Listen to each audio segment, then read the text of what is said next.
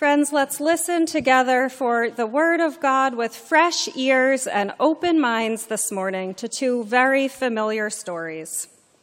From the Gospel according to Luke in the 15th chapter. Now all the tax collectors and sinners were coming near to listen to him, and the Pharisees and the scribes were grumbling and saying, "This fellow welcomes sinners and eats with them." So he told them this parable.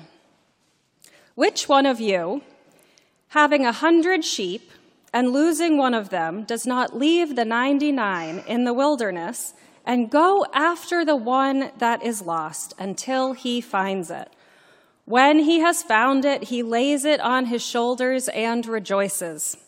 And when he comes home, he calls together his friends and his neighbors, saying to them, "Rejoice with me, for I have found my sheep that was lost."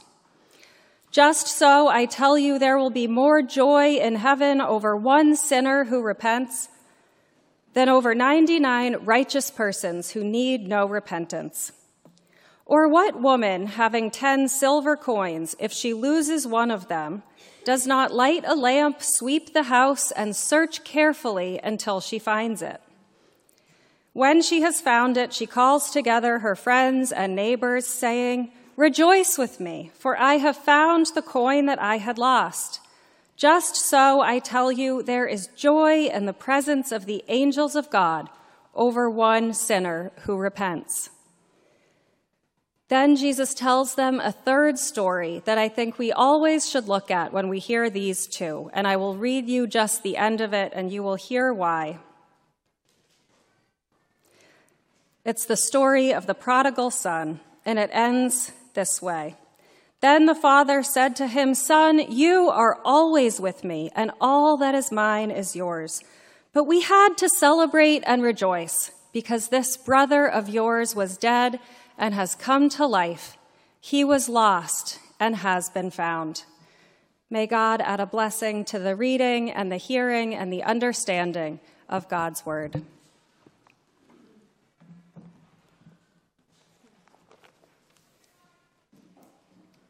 So last week, we heard a story that we almost never get to hear, Philemon and Onesimus. And then this week, we have a story that we all know very well. We hear it from a few angles each year: the lost sheep, the lost coin, or the prodigal son.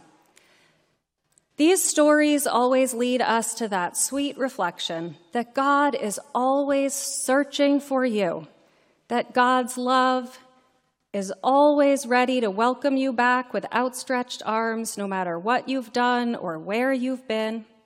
God is always trying to welcome you back home. Last spring, I especially enjoyed sharing a children's moment with lots of props, talking to the kids about the joy of finding a lost lovey that you might have thought you'd never see again, and then finding it, that delight. And if you were to walk through this door right here into the newly named Smollett Chapel, you would come face to face with a beautiful painting of Jesus with that lost lamb carried tenderly in his arms. But let's save all that for another day. I think you know that message. I hope you do.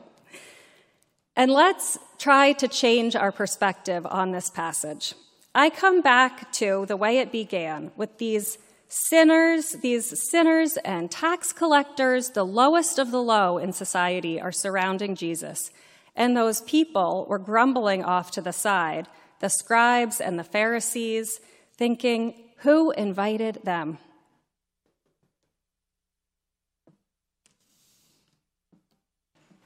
I picture them as elite people, those who were not familiar with skipping meals, those who did not have to grow their own food, those who had the luxury of time to read and study and pray.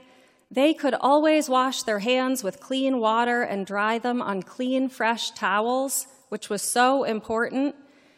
And they judged people who worked in the fields and who didn't have fresh water and clean towels. And this made them self-righteous and proud. They considered themselves to be good. And all these other people gathered around Jesus to be lower than them. So I picture them safely ensconced in the temple, copying over sacred scripture, and hearing all of this gossip reaching their ears as pilgrims come from all around the countryside to Jerusalem, and I hear how irritated they must be. I think they thought they were part of this elect group, this special club, and now they're hearing about this upstart, this Jesus. I wonder if they said to each other, is this the same guy who at 12 years old sat here and had so much wisdom, and we would have loved it if he stayed with us and joined our club? But no, he went home with Joseph and Mary, he learned a trade, and now listen to what he's doing. He's just sitting there, out in the fields, sharing his wisdom with just anybody. I imagine them going out to see what this was all about and how they must have grumbled, trudging through the dust or the mud, and seeing these massive crowds in the fields who had come because Jesus offered healing and love and acceptance, that he would feed anybody who gathered, that he would sit there in boats with fishermen or be surrounded in these fields by women nursing their babies and toddlers wrestling off to the side and interrupting, that he would even take one of those little children and set a child up as an example of what it means to be a faithful person. And then his sermons, they were about seeds and birds and sawdust and falling into pits. He made them look so boring. And they were so irritated. How could he have made them look like that? And all because he wouldn't join them. They would go out and sit and listen to him and try to catch him in a trap. So at the beginning of that scripture, they are off to the side, judging and grumbling. They are like the lost brother who never wandered from home. They want to make God's love into something they can dole out and control. They want to put speed bumps in its way. They want to set up a system where if you want to get to God, you take a number and wait in line. If they go to a party, they are the ones who complain about the venue and the guest list and the attire, and that some people are dancing with too much enthusiasm. So, how do we, listening to this passage, live like faithful people? What is our commandment for today? What if it's don't be a party pooper? If God is having a party, come to it with joy and celebration and don't look around and judge the guest list. Do you hear that refrain again and again? It isn't really about the lost coin or the lost lamb or about the lost brother. It's about how over and over again we hear, rejoice with me, I have found what was lost. Rejoice with me. There is rejoicing in the presence of the angels of God over one sinner who repents. And about the brother, we have to celebrate and be glad. Because this brother of yours was dead and is alive again, he was lost and is found. So the story isn't told to someone who feels like a lost lamb or a lost coin or a lost brother. It's told to the brother who would not come into the party. There is a saying that Puritanism is the haunting fear that someone somewhere may be happy.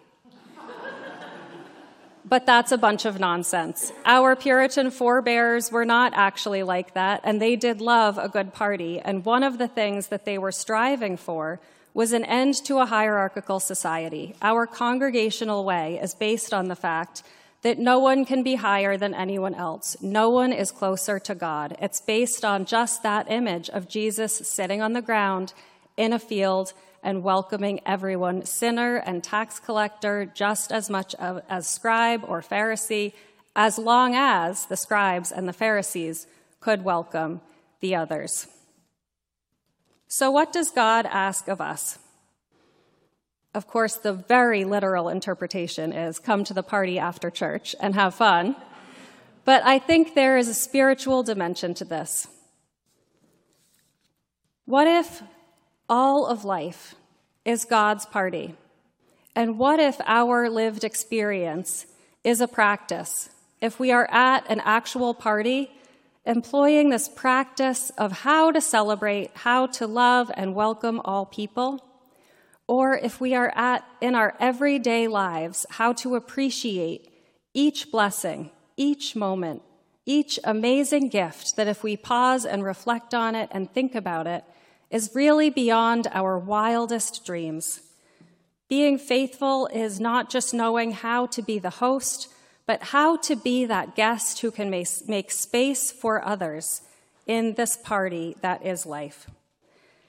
I heard someone say that if you want to know if you're being a good Christian, don't imagine how you might treat Jesus of Nazareth if you were to encounter that man face to face.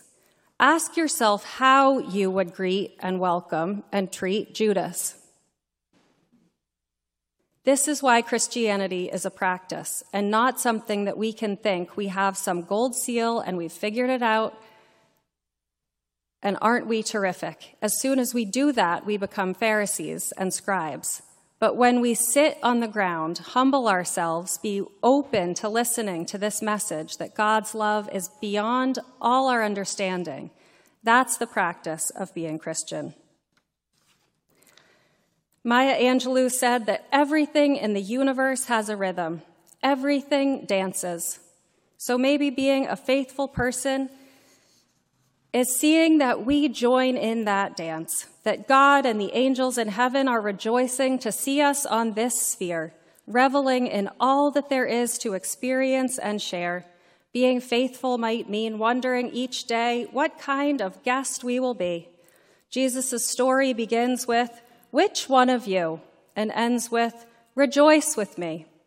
Friends, you are invited to the party. Will you come?